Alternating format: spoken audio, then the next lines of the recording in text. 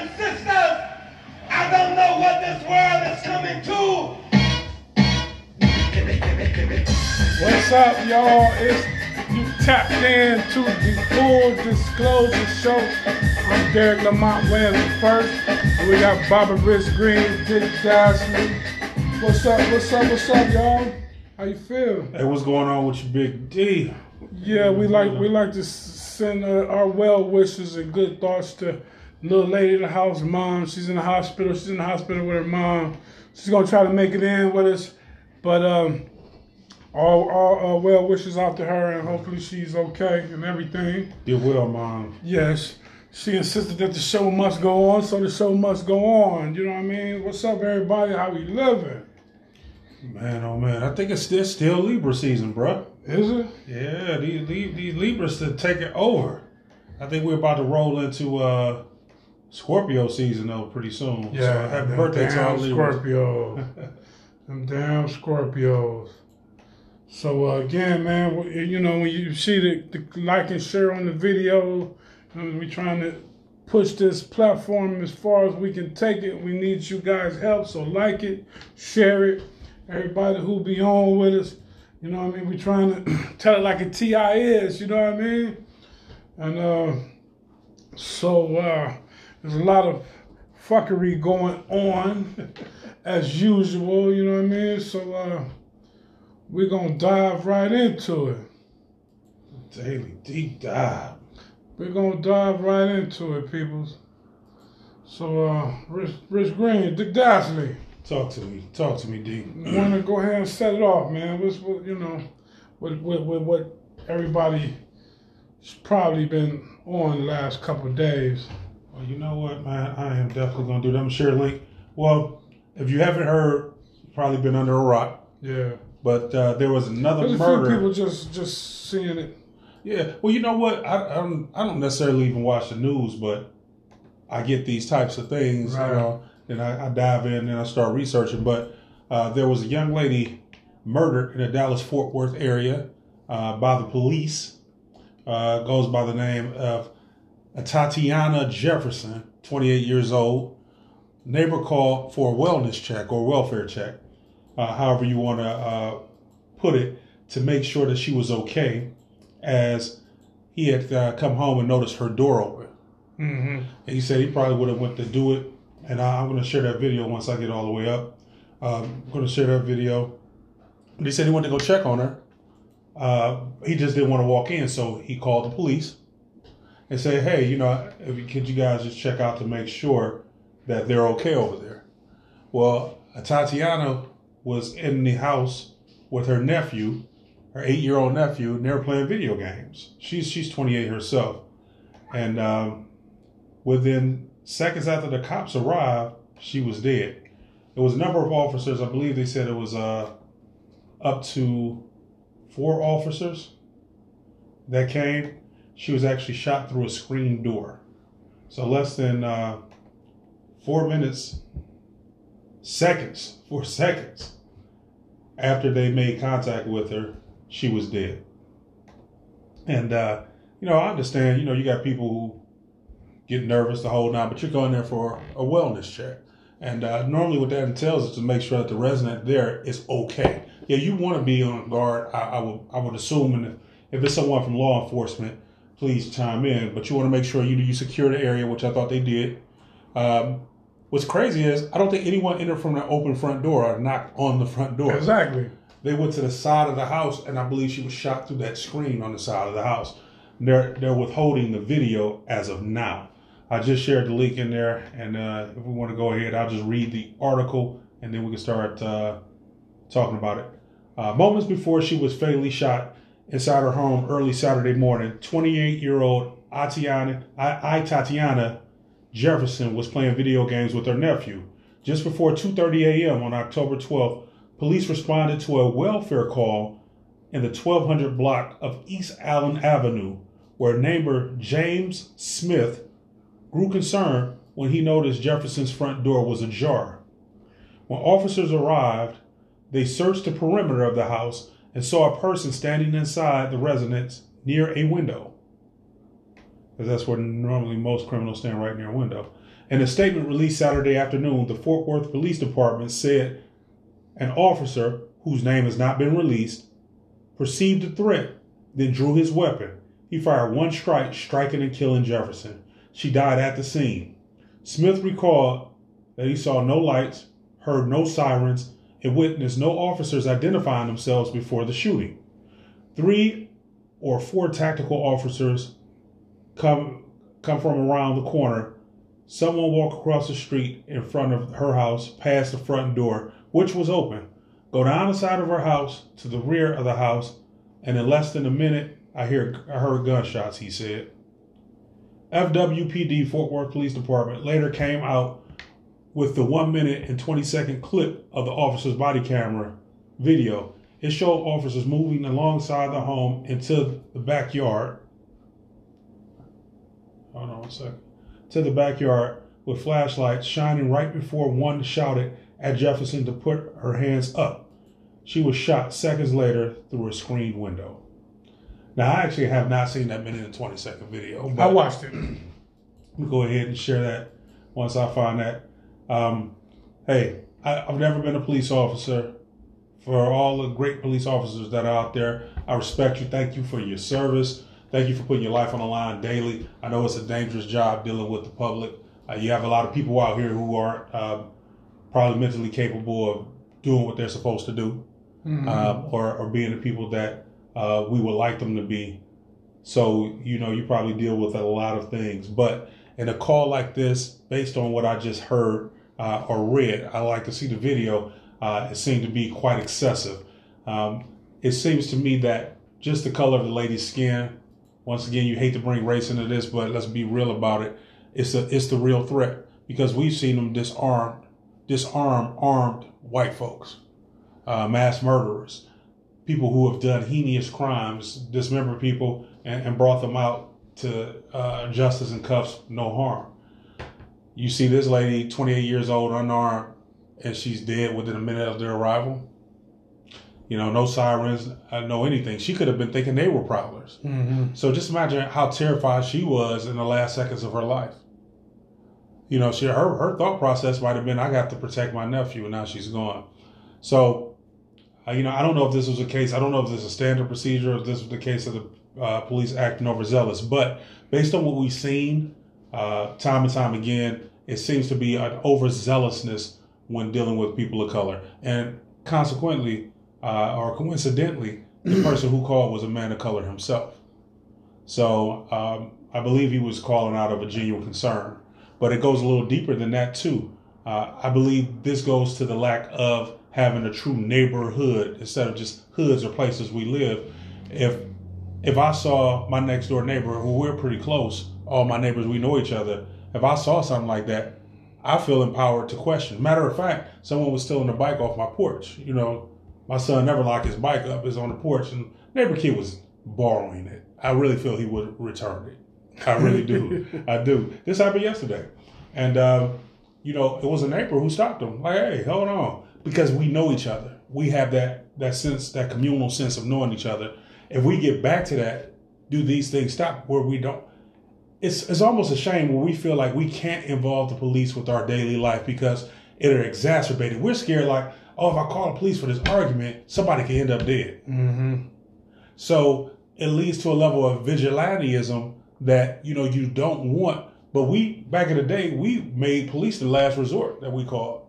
We call, our cousins and them, to handle these type of situations. And something like that, we used to be neighborly enough. Right. That we could go over. I'm like, oh man, Miss Morgan, she left the door open. Let me go see if Thea at the house. What's going on? Oh, let me go in there. I'm going in there. I'm making sure everything cool.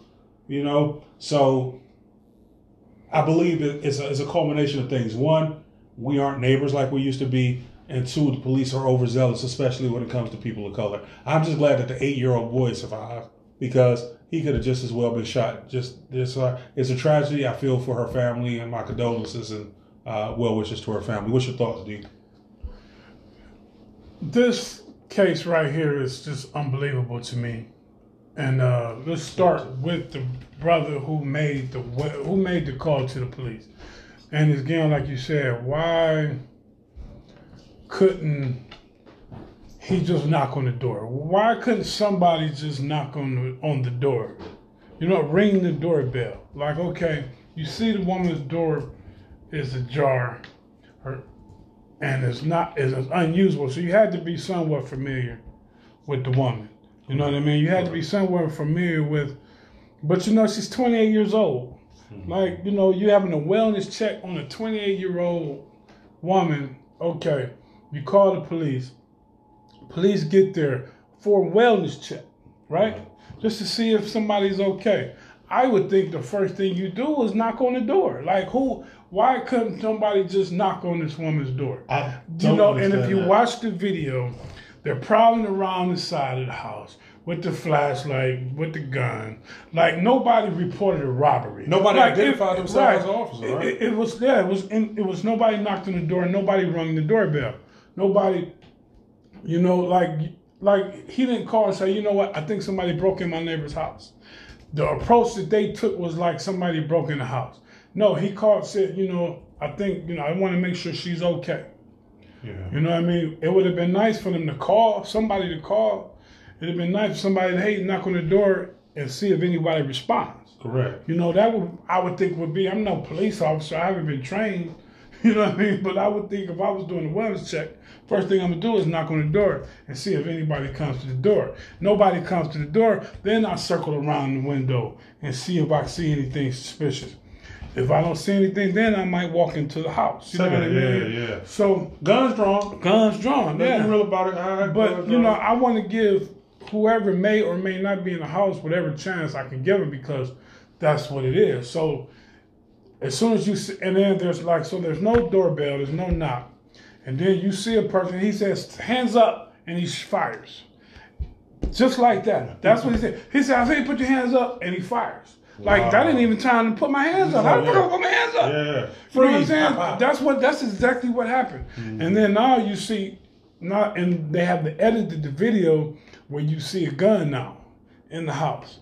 Okay, and they made it known that there was a firearm in the house. Why do they do that? Well, they do it because they have to criminalize her, because they know the cop was in the wrong.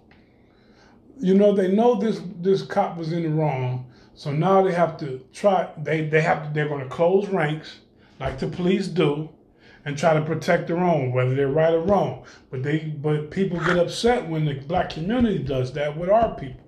When we close ranks and we protect killers and murderers and rapists, right or wrong, you know, they're like, well, we can't do our job because you guys won't tell. Well, you don't persecute your officers who are right or wrong, you know, rightfully or wrongfully. You know what I mean? So how do you? It's just mind blowing that this could happen to this woman. That you could be sitting at home with your nephew playing a video game, and the cop. I seen the memes like, don't call the police for no wellness check on me. You know what I mean? You don't call the police to come check, because you know the wellness check turns into a murder.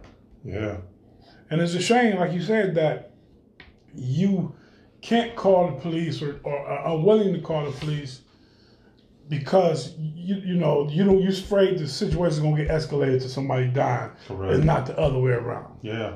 Well, you don't even feel protected by calling. You know, it's crazy because I could say as a black male in America, this is the only place I ever lived, you know, having the cops around don't make me feel safer. It actually puts me a little bit more on edge.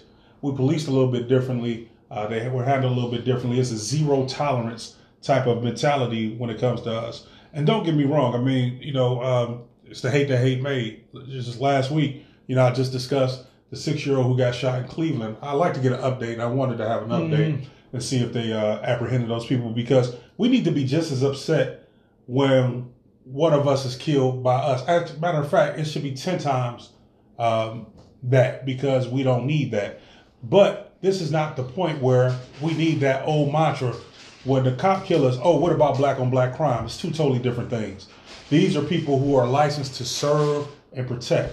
Now, we did have a few comments underneath that. Let me go back to that, the original post. So that I shared. And this is on the full disclosure page. Please go like and share our page. become regulars on the page. That way, when we put stuff out there, you can see it. You can have your comments. Feel free to call in. I'm gonna play an audio of the neighbor that called, but here's some of the comments that I got related to the video. All right, first comment is by Dr. Wendy Douglas. She said they need to really increase the common sense requirements for police officers. Antonio Mitchell said, This is so fucked up. Cops are worthless. They don't do shit but give tickets and kill black people.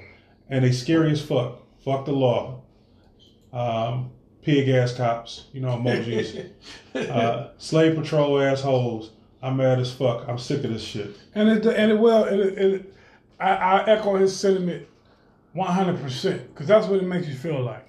It makes you feel like that. That's what it makes, and let's make a note. Now, this is in the same area where we just had the Botham Jean case. Mm-hmm. The same area. Now police are pissed because one of their own Blue Lives Matter, and one of their own, and it's pissed, and so now something like this happens, a week or such later, you know what I mean? Like, I'm sorry, I can't not see it that way. You know what I mean? Like now, you know how the narrative and we know, like, when a police officer is killed or something happens, that police out for blood. We know it. We've always known that. Like, something happened to a cop, we all have to be careful. We all have to look out. You better watch out. And that's the narrative that we fear. So now something did happen to a cop. And within a week now, which we're going to get into later, a brother gets killed who testifies in the trial, and a young African-American woman gets gunned down in her own home. Oh. Now, come on, man. Yeah. We want to join the show. Miss Lisa has made it in. Yeah, welcome. What's up, lady? What's up, everybody? Little lady, the house is in the house. Yeah. Well, from Antonio's comment, this is what I said to him, and I think I should share this because of what he was saying about cops in general. I understand the frustration. This is what I told him. I said, I understand your frustrations. It's dangerous, ASF, to be black in this country. We have to come together as a collective and own our own communities. The police are sworn to protect and serve, but too many times we aren't protected. However, if you own your own community and you hire your own police force, this wouldn't happen. It's like having a watchdog. The dog loves and protects his owner, but it's a danger to anyone else, as it will not bite the hand that feeds it. But we need to be that hand feeding and controlling our own police force.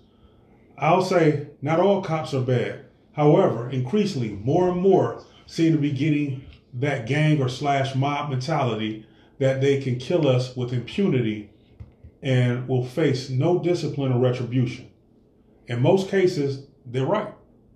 Nothing will change until we make it happen.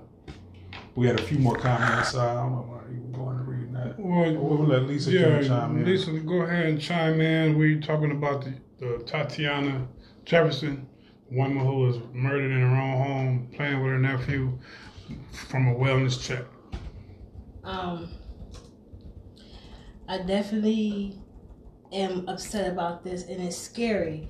You can't even have this. You can't even check on someone without fear of death. I think once again we need to take a look at our. I'm sorry, I got a lot going on, so my mind is everywhere. We got to look at our amendment and start changing that, start demanding changes in that. I feel like nothing will change until we start taking a look at those types of documents. We can go after the cops, we can go after the courts, we can go after each other, but it's not going to change anything because that's where, to me, that's where the problem lies. And until we realize that and start stepping in and demanding changes with those things, then we can keep on expecting things like this to happen, unfortunately. Well, I think it goes into also the mindset and the training of the actual officers that's I mean, in a situation like this, it's the actual officers who are on the beats, who are in the streets, who are coming to our homes when we have domestic violence disputes. You know, as a woman like this woman here, say she had a man that was beating her and she called the police. Now, I've seen plenty of instances where police don't even show up. Yeah. You know, and then when they do, you know, you end up escalating the situation worse than it really has to be, or like, you know, the mindset of this police officer was, I wanted to see the neighborhood this woman lived in. Mm-hmm. Apparently, it seemed like a predominantly black neighborhood, you know. So I'm assuming that maybe he already had a mindset going into this neighborhood. What was he expecting? He was already nervous or scared or whatever. And then on two, when he gets here, you know, you can see in the video, if you watch the video, you can see it almost like as soon as he saw a shadow, he just shot at him. You know what I mean? That's cowardly. This is at this person's house. Like, why wouldn't you expect them to be home? Well, they already, we already know they're already trained to kill and then ask questions later, especially in our neighborhoods. So definitely the police system needs to be changed and need to get, you know, demand changes in them. But you know what, though? What's amazing is I know someone who's in a police academy right now, and they're not training them like that. They're not training them to kill first. They're really not. They're training them to de-escalate situations when they get there. So something is happening within the culture of the police force once they get out there. But what is their idea of de-escalating? Because as we can see, they're trained to de-escalate, but no situation has been de-escalated. Well, I think it goes into the culture of the police force itself. That's what I'm saying. Yeah, like you said, and the attitude of the officers. Well, you know, I will tell you this. I was on a plane. I forget the gentleman's name. He actually killed a black man. That's what he told me. He said, I actually killed a black man. He lost his job for it. But it was a crazy situation when he came in. And he said, there is a mob mentality for city cops versus rural cops. A rural cop, no, his backup is 13 to 22 miles away from him. They don't approach situations the same. It's more of, hey, how you doing? Do you have your driver's license and registration? Okay, I'm going to run this and I'm going to see what's going on. It's more of a mutual respect. He said when he got a chance to ride along in the city, it's a different approach. They're not respectful at all. They walk up with a kind of gang mentality because they know their next cop is right around the corner. So it's almost like, come on, challenge me. So I think it's culturally. I agree with you saying, Lisa, because the results are there. But they're not training cops to be, I'm going to kill this person and kill this person. I think you find out what's acceptable. It's like school. You may learn math one way from your teacher, but you might learn shortcuts from a tutor or vice versa. Like when you start the job, you know, you teach somebody the way, this is where you're supposed to go. And let me show you how I do it. Mm-hmm. You know, let me show you all the shortcuts. When you get on the street, it's like, nah, I know what the academy taught you. Yeah. But this is real, this yeah. Is what's going on out here. You know what I mean? So I think BS and training. Yeah, training that. But I mean, they are taught to look for what we talk about. Trained to look for older model cars and new cars with dents in them. Because if you have a new car and they have a dent, it means most likely you don't have insurance. Old cars are less likely to be insured. So they're actually profiling from the beginning. They're profiling you for being poor, and they're profiling you for having something new that has damage to it, which is still profiling you for being poor. And I guarantee you they profiled this woman from the neighborhood that she lived in. I would have to agree. The cop was already had a mindset going in. And then this is what happened. So it's just crazy, man. It's just crazy. You know, condolences to the family of this woman, and that they had to wake up. I think this happened yesterday. Yeah. And they had to wake up and hear that their loved ones have been killed. Like, and this guy who made the car, I don't know, man. It just smells like a rat. Like, why would you call? Here, well, let me go ahead and I don't understand. When I read the article, I didn't understand what was the purpose of him calling for a welfare check. Like, had her door been open for days? You know, did you see some sort of commotion over there earlier? What was the purpose of him calling for a welfare check? Says the doors were open, which is unusual for her. I guess so he had to be familiar with her in some way. But I don't know why you just don't go knock on the door. I was going to say, why didn't you just go knock on the door? The cop didn't knock on the door. Why did anybody knock on the door? Isn't that what you're supposed to do when you a welfare check? The first thing you do is knock on the door. Is knock on the door, and if nobody answers, then you go around the side and look at the windows and knock on the door, ring the bell, knock on it again. Nobody comes to the door. Let me walk around here and see. Okay, let me go in the house. You know what I mean? Mm-hmm. So he was acting like somebody called for a robbery. Like, if you call, like, look, I think I see somebody breaking in my neighbor's house. That's how he responded. Like, he was already on the back looking in the windows by the garage, and she shot the first person that popped their head up. But once again, they have already criminalized this woman. I don't know if you've seen the article where they were saying she had a firearm. But we're not going to release the cop's name. Why not? Now, the only thing I know about the cop, he's only been on the force since March of 2018. So kind of new into it, not even 2 years into it. But yeah, they always criminalize. Oh, and they're going to say they found marijuana. They're also probably going to say that they've had calls to this location before and it's a problem. Yeah. And it may or may not have been a drug house. That was my next question. Like, had that cop been there before for other reasons? Did they have some prior argument prior to this incident for the cop to go over there feeling threatened? I don't understand what was his purpose of feeling threatened. Well, here's a man that called. I got from my niece.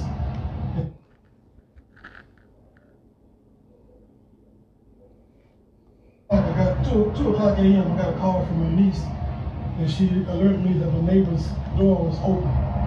Both her front doors were open, which is unusual for the neighbor. So I came over to see if there was anything wrong. I noticed that all the lights were in the house were on. I didn't see any movement, so instead of going in, I went back home and I called the Fort Worth Police Department to come out and do a welfare check to make sure that my neighbor was okay. 15 minutes later, I heard a loud voice, and I saw... Again, I don't want to be sounding redundant, but why didn't you just knock on the door?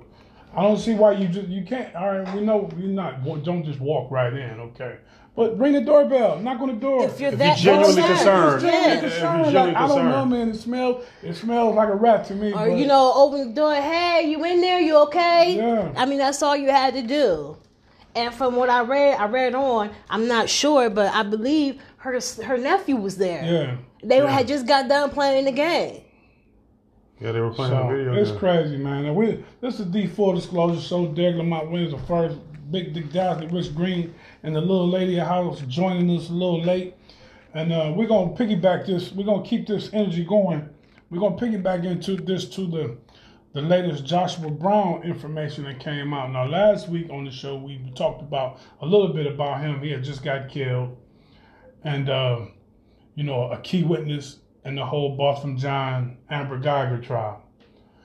Now, the police have found the perpetrators of this crime, and what happens to be 3 guys, and it's supposedly a marijuana deal going bad. Now, the only place I've ever heard of a marijuana deal going bad is on Starsky and Hutch.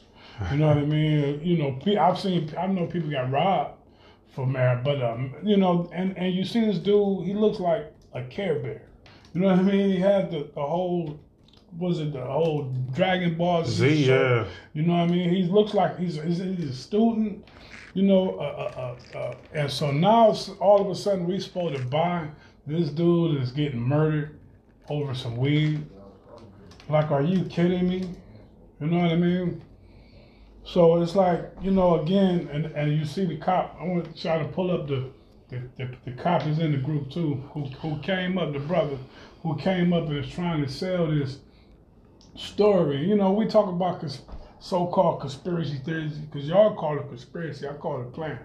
It's only conspiracy to people with closed minds that don't want to open them and see, you know, what we looking at here. And we just talking about a police department that's pissed that one of their own has been sent to prison. Alpha blood. You know what I mean? And what do we know about them? The gang mentality, right? Yeah, we just said it. Yeah, the gang mentality. So now this young man gets shot in his mouth twice. Gets shot in his mouth and then shot, killed, and so quickly they found the perpetrators right away. Three men who I don't even know if they have any connection to the victim. You know what I mean? So, and now you have this woman getting killed in her own home in the same area. Come on, man. You know what I'm saying? Come on, man. So, you know, what's y'all thoughts on that? I feel that the story that they gave us, this lie that they gave us, the lie was so juvenile. It was so childish. My son could have came up with a better fucking story than this.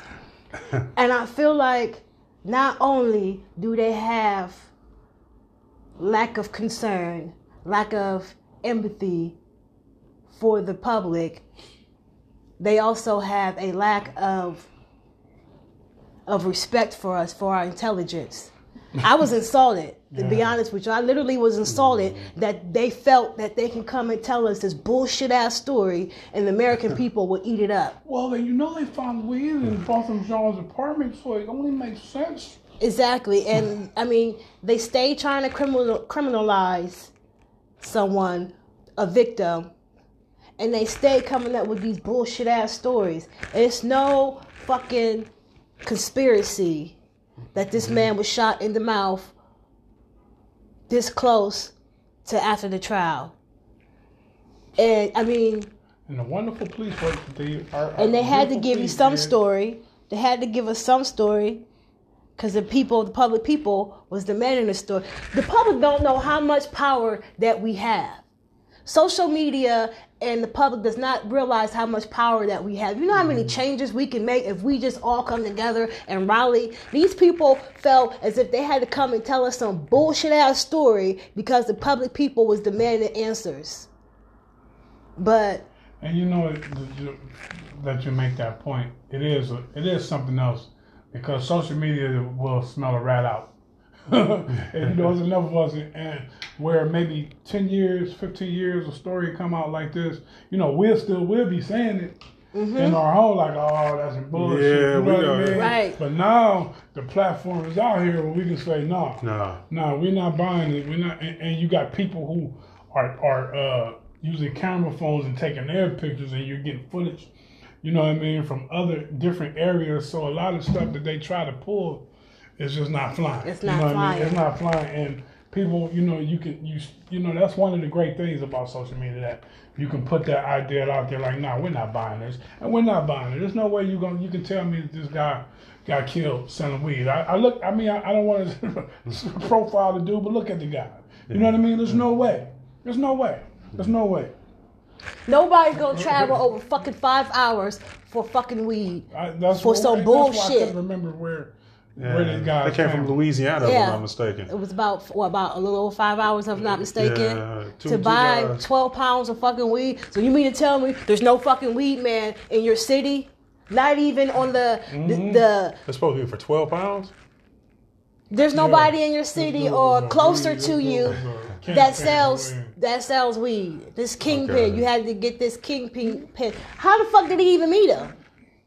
Yeah. Like, where were you at? Y'all 5 hours away. Where the fuck was you at to meet this man? Yeah. Hey, I call BS on this. Throw the flag. I throw the flag. 15-yard penalty. I'm gonna tell you something. Him getting shot in the mouth is a message. It's almost like a snitches get stitches type of situation. That's exactly what it is. We're going to shut you up. They filed an appeal for this woman. They did not want this man. He was a very credible witness on the stand. They had to eliminate that. He now for his life. He was. And now all of a sudden the woman, I mean, it was already expected for her to appeal her case. But it's going to be much easier now because you can't use his testimony, especially if they take it to civil court. You can't use the testimony in civil court because he's not with us. He's not around.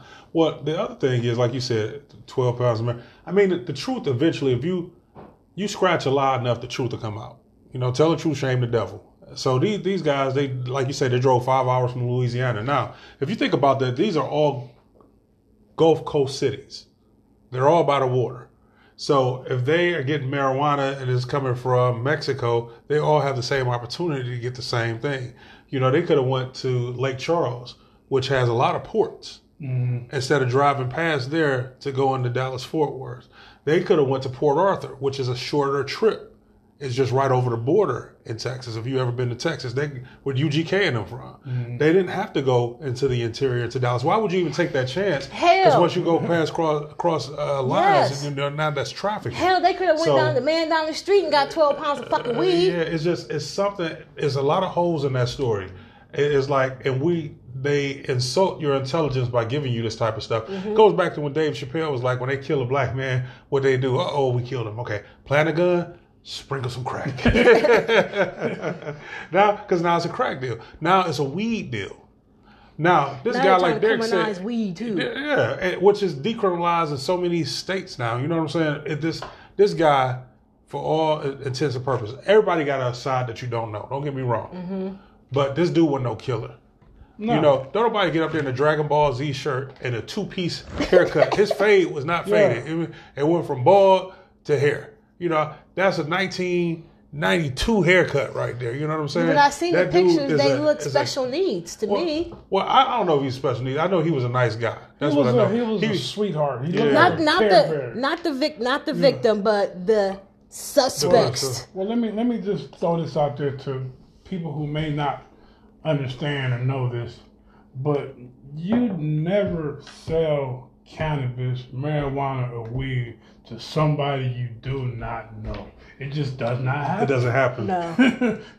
Whoever, especially, it's a small circle of people who participate in cannabis and who don't. And so there's no way that you're going to be selling weed to somebody you just don't know. Or weed, I don't smoke weed, but it's like it just doesn't happen. But it's the weed man say like, he be like, "Who sent you?" Yeah. it's like getting a friend request on Facebook, like, "Who sent you?" How many pictures you who got? Is this? No, you coming with if it's somebody you don't know, they're coming with somebody you know. They got to be vouched for. Or the person that they know is going to make the exchange. My dude is cool. I'm bringing him so I can introduce you and make the connect. Here we go. You're not going to be selling weed to some cats that live 3-4 hours away. You don't even know nothing. Especially if you just got out of court on a high-profile case. So what went wrong? If it was a weed deal, what could have possibly went wrong with the weed deal? They gave him some catnip. Like he didn't have the weed? He had some catnip instead of weed. But they left the weed. They obviously they didn't rob him. No, they didn't rob him. They didn't even rob him. They just killed him. Man, come on, man. So they took the weed and then shot him. I was born at night, but not last night. Y'all take that shit to the store, cause we ain't buying it, man. And I don't know how it's connected, but I think it's just the police department in that area is on a rampage, and they're making a statement. Well, they like, we're going to get you Negroes in line. y'all feel a little good because you got this news down here, huh, boy? Let me show you who run this. This Sheriff Roscoe Pico train out here. But, you hate to see things like that. Once again, condolences to his family. Yeah. He got up on the stage. He was just like talking how nice Botham was. This guy seemed just as nice. Now, you got another mother that got to bury their son. This just horrible.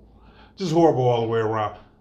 I don't know. If you in our shoes, what you think? What y'all think? Yeah, we got any comments on him? I don't see anything popping up there. So, did we put anything on that particular page? Let me see. Y'all tapped into the Full Disclosure Show. Derek Lamont Williams, the first, Big Dick Dashley, Bobby Rich Green, and Miss Lisa, little lady of the house.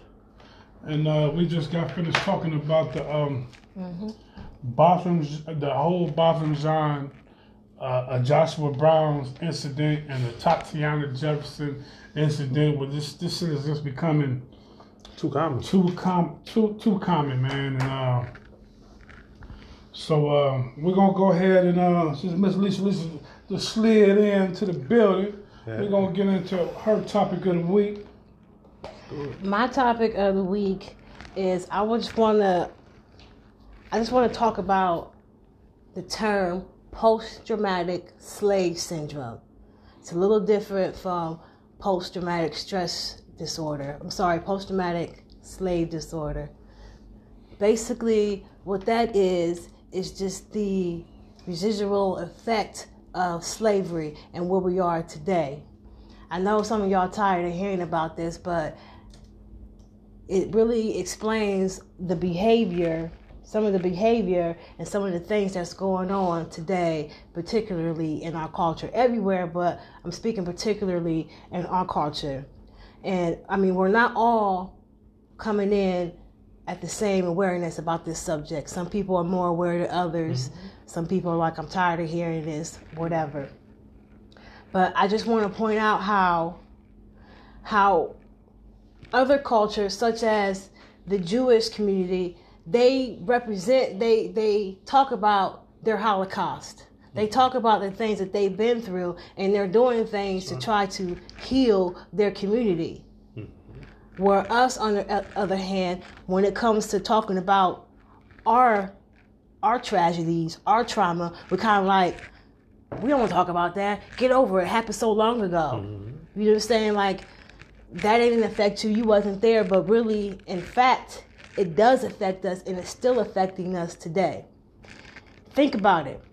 We had slavery, years and years of slavery, followed by the lynching period and the civil rights movement.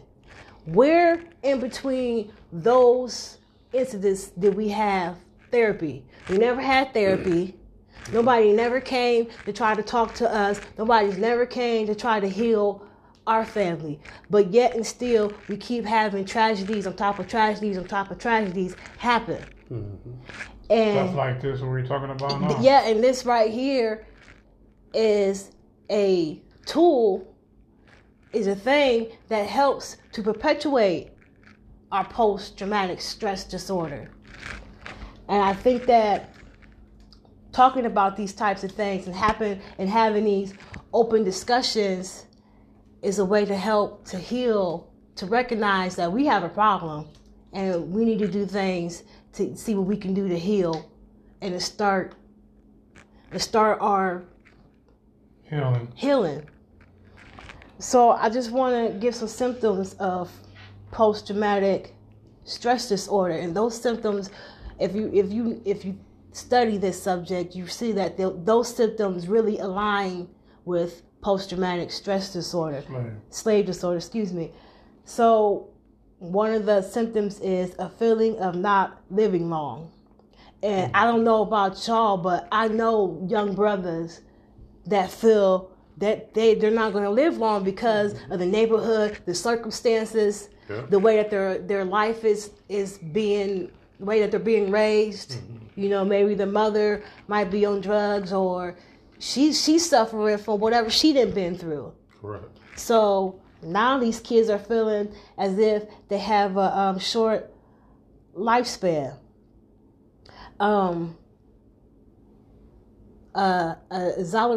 Exaggerated startle response. So basically, you know, you overreact to a certain noise, or you know what I'm saying? You know, when you get startled, you just go overboard with it. Mm-hmm. So you exaggerate a little bit. Yeah. Outburst of anger. Mm-hmm. I think we all know somebody that's just always angry and they can't really control their anger, or they give their appearance. Because I feel like you can control your anger. It takes time. It takes learning, but I think everybody can learn to control their behavior. These are symptoms of trauma? Uh-huh. What was that first one? Feeling of not living long. The second one? Exaggerated startle response.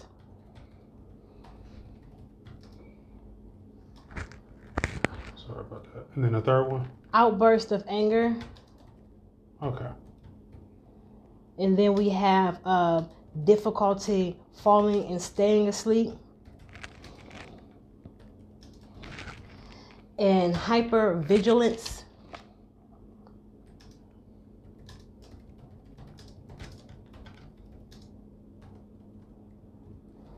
And these are symptoms of post-traumatic slave disorder.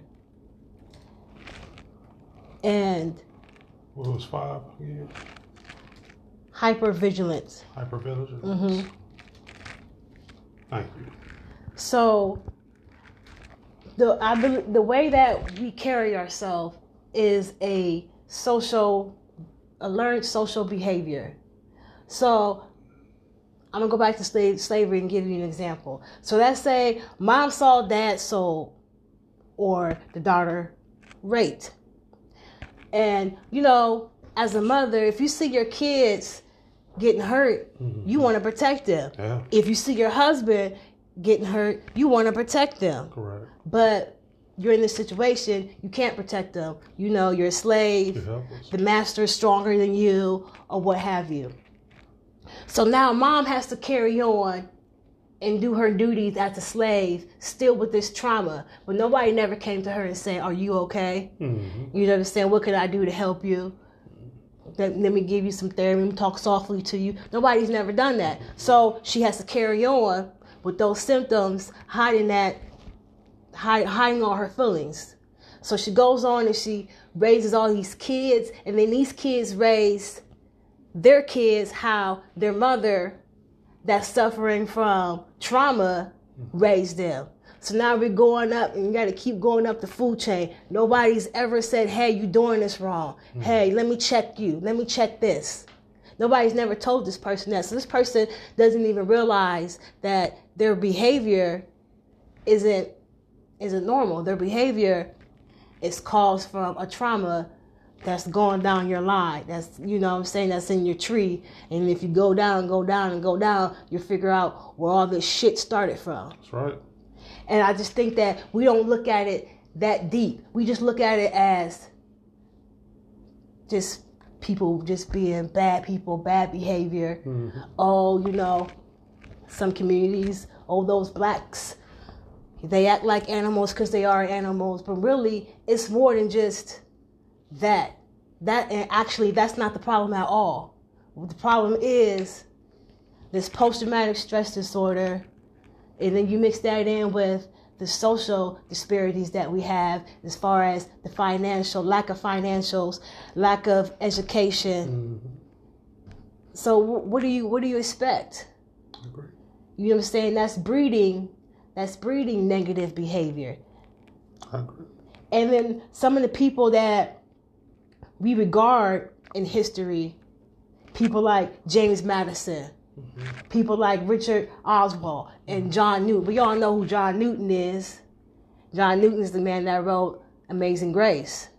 But there's so much to his story. And these people that we are regarding high in history to have high words and everything that they say is written in stone. But these people, you got to look at their psychology. These people felt negatively about slaves. They had nothing good to say about slaves. We were soulless people. We deserved it. We didn't have no pain. Our bodies was made to work hard. There is a slave. Could you read these comments real quick? Okay, well, Jerome Jackson said, it has a heavy impact on the quality of life we have afforded our families, and a heavy impact on how the structure of our family ties are severed so easily. And then he went on to say, what you're saying is so real. I'm sorry. So there's a slave cemetery. I'm not sure the exact location. I can't remember right now. But in this slave cemetery, these slaves has been unearthed. They, exhumed their bodies to do some study on them. Well, what they found was that these people had worked so hard that their bone had detached from the muscle. So they had worked so hard, you understand, that who does that? And what reality do you do that? Mm-hmm. So these people that are working this hard are looked at as if they're less than the dirt on the ground.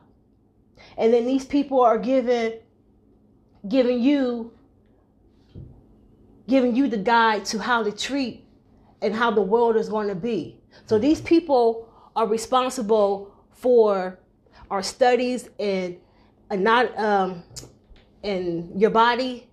These people are revered for teaching you, okay, this skull belongs to this person, this skull belongs to that person, with no scientific evidence. Basically, they were just basing this off of behavior that they felt as if we had. So there were laws that was put into place to keep us in play. What I mean is, there was a law that if you ran away, you tried to run away, it was a disorder. I can't remember the name of the disorder. My mind is baffled. But it was a disorder that they say that you have because you tried to run away. Yeah, because you don't want to be a slave anymore. Yeah, so then they made these laws. They made laws, the Casual Killing Act, because the white women were killing the women slave.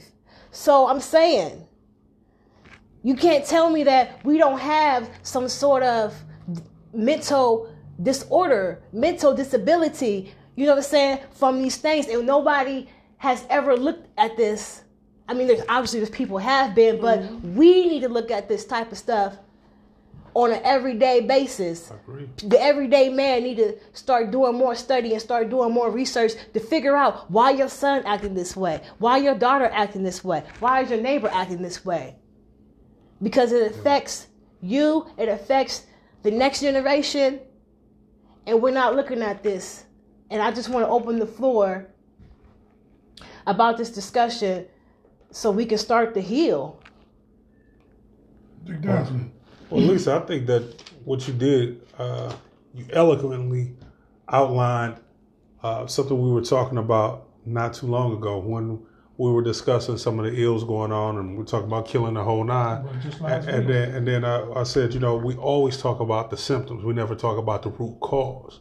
I think you did a good job of detailing that and going back through this, symptoms of trauma. One, and then you talked about generational curses. Mm-hmm. And I was saying how generational curses are BS, but you just described what it is. It's passing down that negative behavior from one generation to the next, sweeping things under the rug and never facing it. And these truths are only important for us as a community. It's important for us as a family in America, for a family in the world. The truth needs to be told.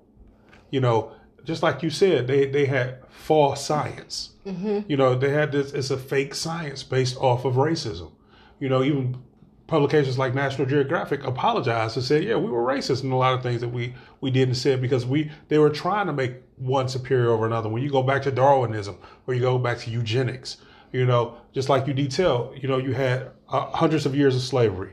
Then you had the period of lynching. Then you had Jim Crow. Then you had the civil rights fight. If you think about it, it's only been 55 years that you have been allowed to vote in this country. You're not going to change your whole ilk from that. Imagine them raising a child from a child to 18 and then releasing them into the world. And you never took them to school once. You never taught them how to read. Mm-hmm. All they know how to do is work. Now, I have to say that we were the skilled labor force after the enslaved people were let go.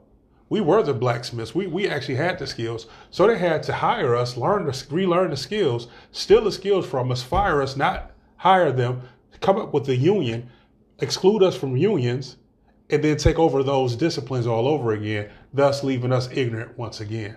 There was a law right after the slaves were free.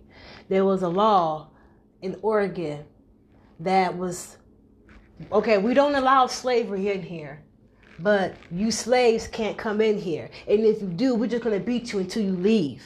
Mm-hmm. So you couldn't be no Negroes, no mixed people, anybody that was considered to be Negro was not allowed in Oregon. It's not just Oregon, it's, different states. But I'm going to point out Oregon. And if you come to our state, we'll beat you until you leave. I mean, the way that they treated slaves, I mean, we all know the story. We all know the history of how they treated us. Mm-hmm. Well, no, we don't. I don't think we all know. I think that a lot of people turn a blind eye to it because it hurts and you're told to forget. I think you detailed that correctly when you were saying how Jewish people in America are told, don't forget the Holocaust. You learn it. I mean, even in Germany, the new generations apologize to the past for what happened during that time. We are the only culture who ignores our history. Well, you know what? I think because it's not given a priority in school. Once again, what they tend to do is a trick bag, as all the old people would say. They make what you learn, even in college, electives. Mm-hmm. It's not required studying. What we need to do is just take over the schools in our area. When I say own our own communities, a community, the root word of community is commune. Commune means to live together. And unity is togetherness, right? So you commune, you have unity. That's a community. That means you control the commerce, you control the police force, you control the banking systems, and you can control the schools. Once you do that, you can control the curriculum.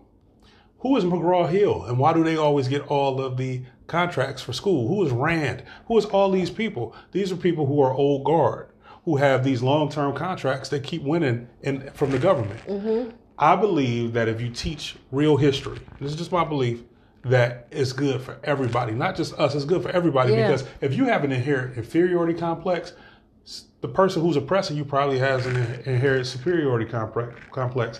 In addition to that, when they were raising these people and beating them and traumatizing them and raping them and giving them their principles, they told them to love thy enemy.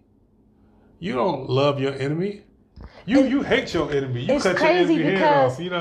Because people will try to use the Bible to justify love thy enemy on some bullshit. Mm-hmm. But when your brother tells a secret, your brother stole some money, you hate them for life. You hate them for the rest of your life. Yeah. And so I'm glad that you brought this back up because we've been leading back up to this. This discussion needed to. And I just wanted to highlight the 5 things that you pointed out as traumas. Because if you're talking about generational curses, people, listen to this. Here's why you have generational curses. Symptoms of trauma. 1, feeling of not living long. 2, exaggerated startled response. 3, outbursts of anger. 4, difficulty of falling and staying asleep. And 5, hypervigilance. There you are. That is your generational curses again and again. And we allow these stuff to go unchecked. And you don't need to be... You don't need this. He put the word in there that we were looking for. Go ahead. You don't need to be in a situation to experience trauma. Correct. I think that you can very well experience the same trauma. I'm gonna use my situation. Droptomania. So that's the we got a couple more comments. Yeah, that's when you're enslaved and you were trying to run away. They said that was a condition. It was droptomania. Yeah, Thank you, Baba Patel. Jerome Jackson went on to say, "When looking for a culture to fix another culture, we should stop." I agree. He said, "When we are fixing our culture and have a heavy impact on ourselves, then and only then will we be respected as a culture enough for other races, cultures, and interest groups to be willing to participate in our healing. We have to heal ourselves first. We were exiled by self-exposures. Baba Saram, we will, I'm sorry, I think that's what he's saying. We will are not the only race that has lost themselves." Oh, I agree with that. He went on to say, what did he say? Okay, but we are the one to be the most foregone by ignorance instilled in education. And I agree. Why would your oppressor educate you to free yourself? Go ahead, Lisa. I didn't mean to cut you off. I'm sorry. I lost my thought. We didn't hear Derek yet. Y'all go ahead. No. see what you got to say. But I think, going back to when we talked about generational curses, you outlined it not only in this country, but around the world. And I've had people who have come here. We used to have the African village here. Myself, Baba Patai, George Lentor, We started the Conscious Group, then we started the African Village. So we started meeting people. We had the Maasai tribe come over from Africa, one of the only people who had never been enslaved and still are able to travel around Africa without a passport. They were saying that a lot of knowledge we have here, they don't have over there. They don't have knowledge of self. So how could we bridge that gap? We have to start just doing it ourselves, self-funding, having our own schools in our neighborhoods. And I forget the exact name of it. But Derek, I know you've been holding something in. I love to hear your take on this. Well, I mean, I talked about we've been tying these subjects in, and like you said, it's a good thing. But like I talked about the rate, how it eviscerate racism by having a 12-step comprehensive education plan starting from 1st grade to 12th grade, and educate everybody about racism. And the foundation of racism starts at slavery. Slavery is the foundation of this country was built upon. Mm-hmm. Everything, and not just what we suffer, come from the slave. We were just talking about the police. Well, the police are a byproduct of slavery, the slave catchers. They were started to protect white owners' slaves from other people, and other people would steal other people's slaves and whatever. So runaways and whatnot. So the core of the distrust between the police force and black folks come straight from slavery. A lot of we said our behavior, and the number one to me, that when people say, "Oh, that was so long ago," all that, because we need to study. Everybody needs to learn this. Everybody needs to understand the psychological warfare that was perpetrated upon us. You know what I mean? And understand why. Like, this was done intentionally. This was an experiment. We were a social experiment. Largest. They sat around and thought about ways to keep their slaves alive. And they came up with different mechanisms and different things to do so. One of them was to destroy our families, separate us by, split us up. It's the self-hate. I just listened to a conversation, a couple of girls were talking, and then I hear, "Oh, my daughter, she got that good hair, that." I'm like, it's 2019, we still talking about, black folks still talking about good hair. Mm-hmm. This is the mentality from slavery. We still on this light skin, dark skin thing. These are all symptoms of when we talk about post-traumatic slave syndrome, miseducation, misrepresentation, and the whole 9 yards. And until we get to the root and understand that, you know what I mean? Like, and people be like, "Oh, they got another slave movie, another Harriet Tubman coming out. Goddamn, how many slave movies gonna make?" But the problem is, that's what I'm saying. The problem is the people who need to be watching these movies is the one complaining, "Oh, y'all ain't watching," because there's something in it. I see cats that I know. Like, "Oh, that motherfucker right there, he would be a slave." I think sometimes I do that too. But I think sometimes in some cases, when people say, "Oh, y'all making another slave movie," I think maybe they feel that way because they see themselves in that movie. They see them true selves, they don't want to see it. But it's like you said, we don't want to tap into that trauma again. It happens in trauma in your own life. When something happens to you as a child, or happens to you as young, you try to forget about it. You try to, leave it in the past, but it affects you. And until you deal with it, it continues to affect the decisions you make, the people you choose to be around, the things, your relationships, until you deal with it. And so as a group, we still, as black folks, have not dealt with, and America as a whole have not dealt with the gravity of it all. The thing that was slavery. Like, in the whole, when we talk about reparations, the reason why we can't get reparations is because America doesn't want to admit that it was wrong. And you still not recognized as an ethnic group. Exactly. You got to keep that in mind. The UN won't even hear your case I'm sorry, not the UN, the World Court won't even hear your case if you're not recognized as an ethnicity. We have to brand ourselves, whatever it may be. That needs to be amended in our case. Our case is unique, and because I disagree with, what somebody said that we aren't the only group who's lost their way. Well, we didn't lose our way. Like they stole our way. They stole our way. We are the only group who was intentionally lied to, intentionally took our history away from us. Like you could see other maybe like Italians where the older G like, oh, these young guys, they don't. That's because they just the elders failed to teach or the youngs failed to learn. We were intentionally robbed of who we are. We are intentionally robbed of our history. We are intentionally made to feel like Africa is a place that we don't want nothing to do with. You know what I mean? We are intentionally done this. So go ahead, read some of these comments. Well, Baba Bata said the church perpetuates generational curses upon our people. Jerome said we can't give in to what's perpetuated. We instead must be the benefactors of the exposure and spread out our knowledge and the existence of our generations. I just wanted to read something to y'all. I wanted 2 names, y'all. Eliza Lincoln Austin and Reuben Hayden. Eliza Lincoln Austin is my great grandmother. She is my grandfather's mom. Okay, that's my great grandmother. She was born on June 23rd, 1885. Now, what was the last year of slavery? 1865, right? She was born in 1885. Her mama, her daddy, most likely slaves, right? My grandfather on my mother's side, my grandmother, her daddy name is Reuben Odell Hayden.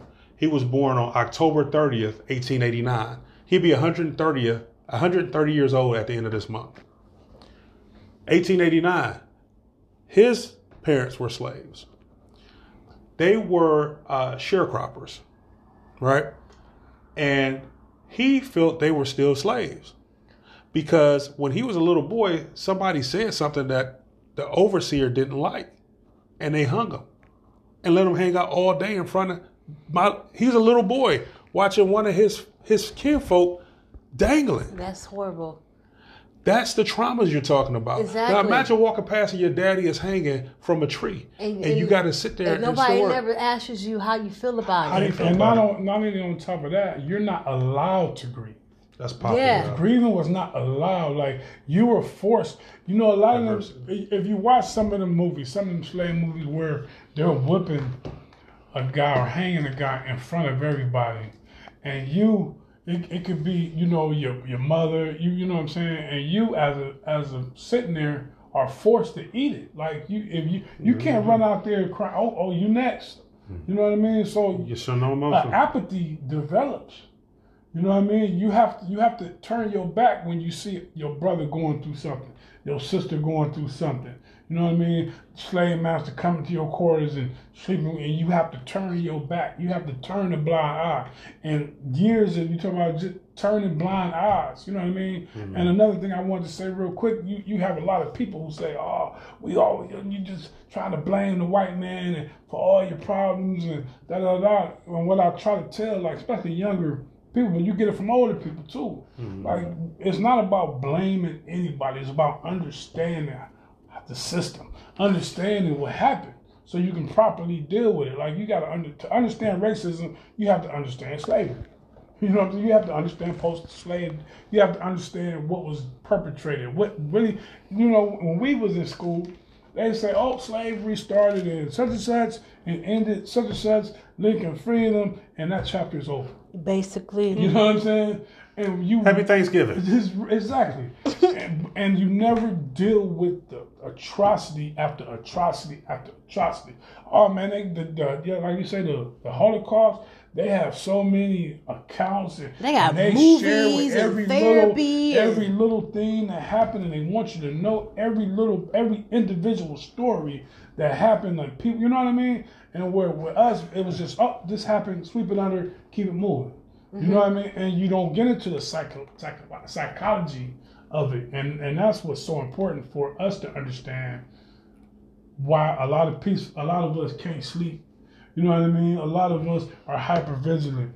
A lot of us expect. You know, I know when I was a young man, I never saw we looked at people that was 40, 50 as old. Man, didn't we? I'm 47 years old. Like, damn, I'm not old. You know what I mean? Yeah. But we looked at it like, oh, you old. Like, you still alive almost. You know what I mean? And and we didn't even realize we was thinking like that. Man. A lot of these people that we have high regard for in our history were part of perpetuating that cognitive dissonance. You have to have that in order to treat these people, in order to treat these slaves and any person in the manner that we were treated. Yeah. So when we give praise to people like John Newton, Amazing Grace, and those type of people, we really giving praise to him saying, "Hey, this is how we do. This is what we're supposed to do." To give yourself this cognitive dissonance. I think one of the things that needs to be done in our community is we need to listen to these slave narratives and listen to their accounts firsthand. We can read and talk about what we read, but what's better, if you can't talk to the person themselves, obviously we can. What's better than to listen to the voice of the person and say, hey, this is what's going on, this is what happened, this is real. You don't have no questions. There shouldn't be he's lying, because the man is telling you what's going on in their own words. And I started listening to some of these slave narratives and they broke my heart. I can't even articulate what I was feeling. Hey, Jerome Jackson, not to cut you off, he said we need to begin our own educational systems, get our own dollar, and grab our own respect. I wanted to go ahead, Rick. Yeah, I think that's what I've been saying all day. Yeah, look, he threw the fist out. Yeah, black pow. Hey, I wanted to go back to something Terry Sanders said about the role in religion in this, because I just had a conversation, and I had these conversations all the time, and I just had this conversation. A brother sent me, because you know how I feel about religion. We go back and forth, and he sent me a video of this woman who I guess she calls herself a religious Christian activist to shoot down some of the narratives that people who throw at it. And one of the ones is, how could you be a Christian when Christianity was used to control slaves and Christianity was beaten to slaves, right? And she was saying, well, not all slaves had this happen. And she read some of the slave narratives of slaves who, actually, there was a time where you couldn't go to church, like where Christians, it was a time where Christians couldn't allow on other Christians, and then they changed the laws. And she read narratives of slaves who was beaten for going to church and beaten for reading the Bible. And I see a lot of people who are Christians try to use to justify how Christianity was used in slavery. Like, they're trying to, it was a different time back then. And when we talk about all the praying that was going on, nothing was done, and slavery was allowed to go on by good Christian slave owners. You know what I mean? So that the role of religion is definitely key into the slave syndrome, the hope, the false hope, the false, you know what I mean? It's just, so I think we can't ignore that fact at all. I don't want to change the subject and go off subject, but the religion is such a strong factor in our, we're gonna have to read that. In our life and in our community. I'm going through something right now with a family member, and it's a hard situation to go through. And as I'm sitting back thinking about, this person is ill, and they're ill, but they didn't do everything that they could have done to better their illness, or just plain out just get rid of the illness. I believe that this person could have got rid of their illness if they would have done different things. But I believe that this person, part of the reason why this person didn't do everything was because in their mind they thought, all I have to do is pray, because I believe in God and He's going to save me. But now we're here and things are, your prognosis is obsolete. Are you still thinking that way? That's my question. Yeah, I wanted to read this text right here, real quick. I said, the God our ancestors served before slavery are weak. I'm sorry, are not real, but weak and dumb. Because if it were real, we should have never been slaves.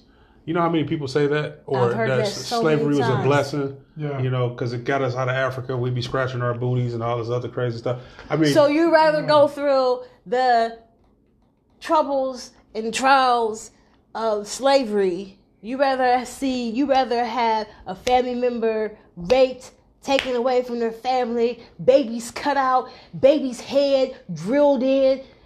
They used a shoemaker's awl to drill these babies' heads in, to level their brains because their parents were so fucked up. So let me drill the shoemaker's awl. If you don't know what the fuck a shoemaker's awl is, Google that shit. And they put these things in these baby skulls to align their brains, to change their behaviors, to make them good Negroes. And you're gonna tell me, you're gonna say something as ignorant as that statement? that God would let this happen. Jerome Jackson said, remember when you were younger and we said, what did he say? He said, what the heck? Why am I having trouble? Fuck the path of the least resistance. We need to get back to that. Yes, indeed, man. Well, y'all, People thanks say that for joining kind us, of man. shit. Derek Lamont is the first. Big Dick Dockley, Baba Rich Green, Lisa, the little lady of the house. And thanks again, man, for joining us, Jerome Jackson. Everybody, it was a great show. And thank everybody. Share it, like it. I'll be sending the podcast on Stitcher, Spotify, Breaker. You know what it is, man. The Full Disclosure Show. And thanks again. Tell your people you love them. Because tomorrow, not promise, is all love all day. Stay Peace. royal, my loves. Peace, peace, peace.